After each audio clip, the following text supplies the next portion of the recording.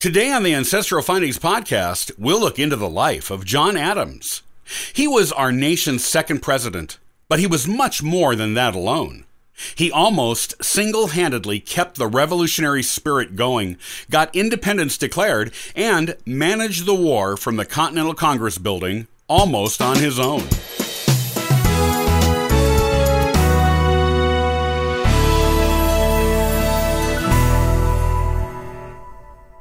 If you ever saw the Broadway musical 1776, or its movie version made in 1972, you probably know all you think you need to know about John Adams.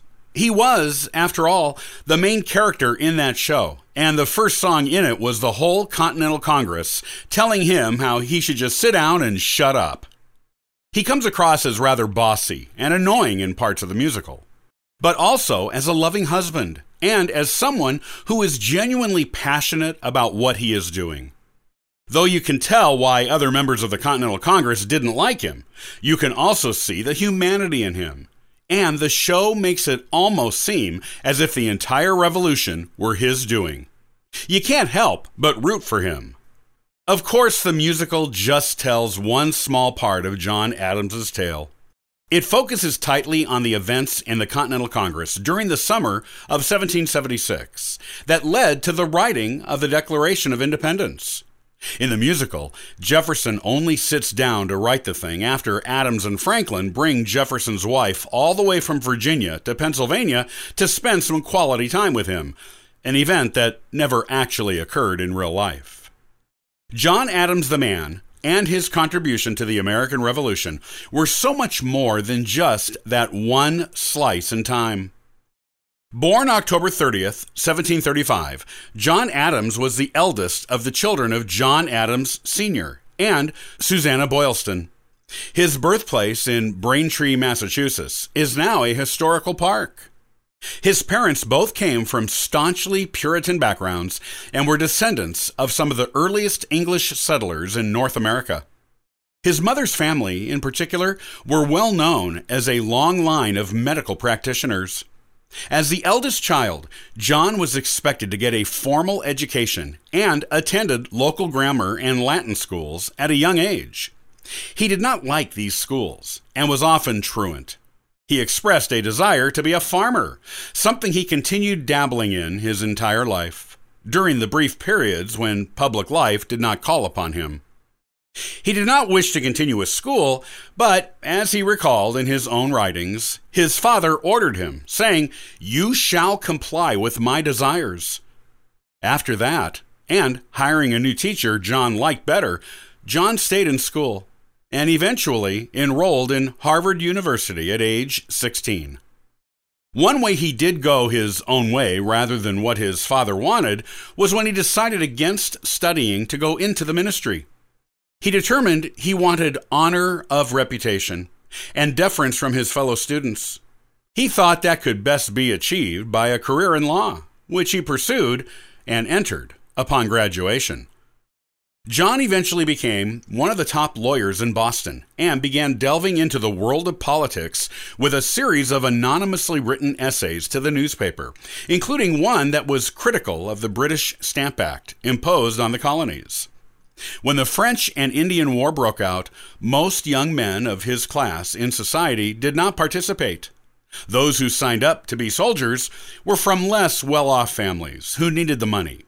Even so, John struggled with his decision to not join the fight, as he was actually aware he was the first man in his direct male line in America to not be a member of some militia.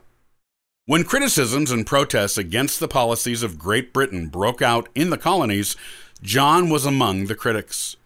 At first, he was overshadowed in popularity in revolutionary circles by his cousin Samuel Adams. However, John eventually made a strong name for himself. The name he made was as a good, honest man who believed in independence for his country, but who would also do what was right. That is why his reputation as a good revolutionary was maintained even after he was the only lawyer in Boston who was willing to defend the British soldiers involved in the infamous Boston Massacre. In the midst of his law practice, political activities, and involvement with the young revolutionary movement, John married his third cousin, Abigail Smith, daughter of William Smith, a reverend, and Elizabeth Quincy. They had 6 children together, 4 of whom lived to adulthood, and 2 of whom outlived him and Abigail. One of these was future 6th President of the United States, John Quincy Adams, who is also the first person who was President of the United States to have his photograph taken shortly after the invention of that technology. In 1772, the British imposed the Coercive Acts and the Tea Act on Massachusetts in reprisal for previous rebellions there. By singling out Massachusetts for this treatment, it was hoped by the British Parliament that the other colonies would fall in line with Britain. Revolutionaries in Boston asked John to voice their objections to Parliament. In his 2 letters to Britain, he argued the Charter of Massachusetts was between the colony and the king, and that they had never been under Parliament's law. In John's opinion, if the colony and the king could not come to an accord together, then American independence was the only solution. It was one of the first public suggestions of independence.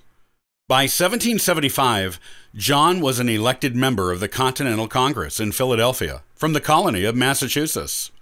At first, he publicly stated reconciliation with Britain was preferable if it was practicable. However, in private, he told Benjamin Franklin he believed independence was inevitable. By later that year, no one was more of an outspoken proponent of independence at the Congress than John, which is the basis of the 1776 musical. John Adams suggested Jefferson write a document declaring independence, though Jefferson thought Adams should do it. Adams insisted a Virginian like Jefferson should be the writer, and also that Jefferson could write better than him. Adams did do some editing to Jefferson's first draft. Once the Declaration was adopted by the Continental Congress, the Revolution was on, and no one was busier than John Adams. He sat on 90 war committees and worked 18-hour days regularly during the Revolution. He was referred to by others in the Congress as a one-man War Department. Once the war was over, Adams became America's first diplomatic ambassador to Great Britain. He only learned many years later that his name was one of the several revolutionary leaders excluded from being given a pardon if the British had won the war. After Adams's service abroad, he became George Washington's vice president. After the Articles of Confederation were set aside for a new type of government with the Constitution. Then he became the second president of the new nation he was instrumental in helping create. Without the passion of John Adams, there may have been no Declaration of Independence or revolution at all. Our freedom as an independent nation rests largely on his shoulders, and he earned his place as an honored founding father in our nation's history.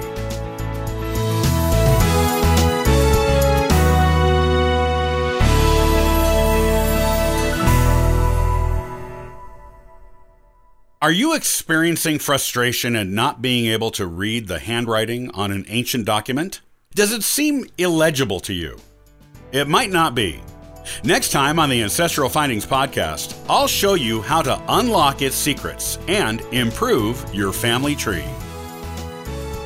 Copyright by Ancestral Findings, all rights reserved.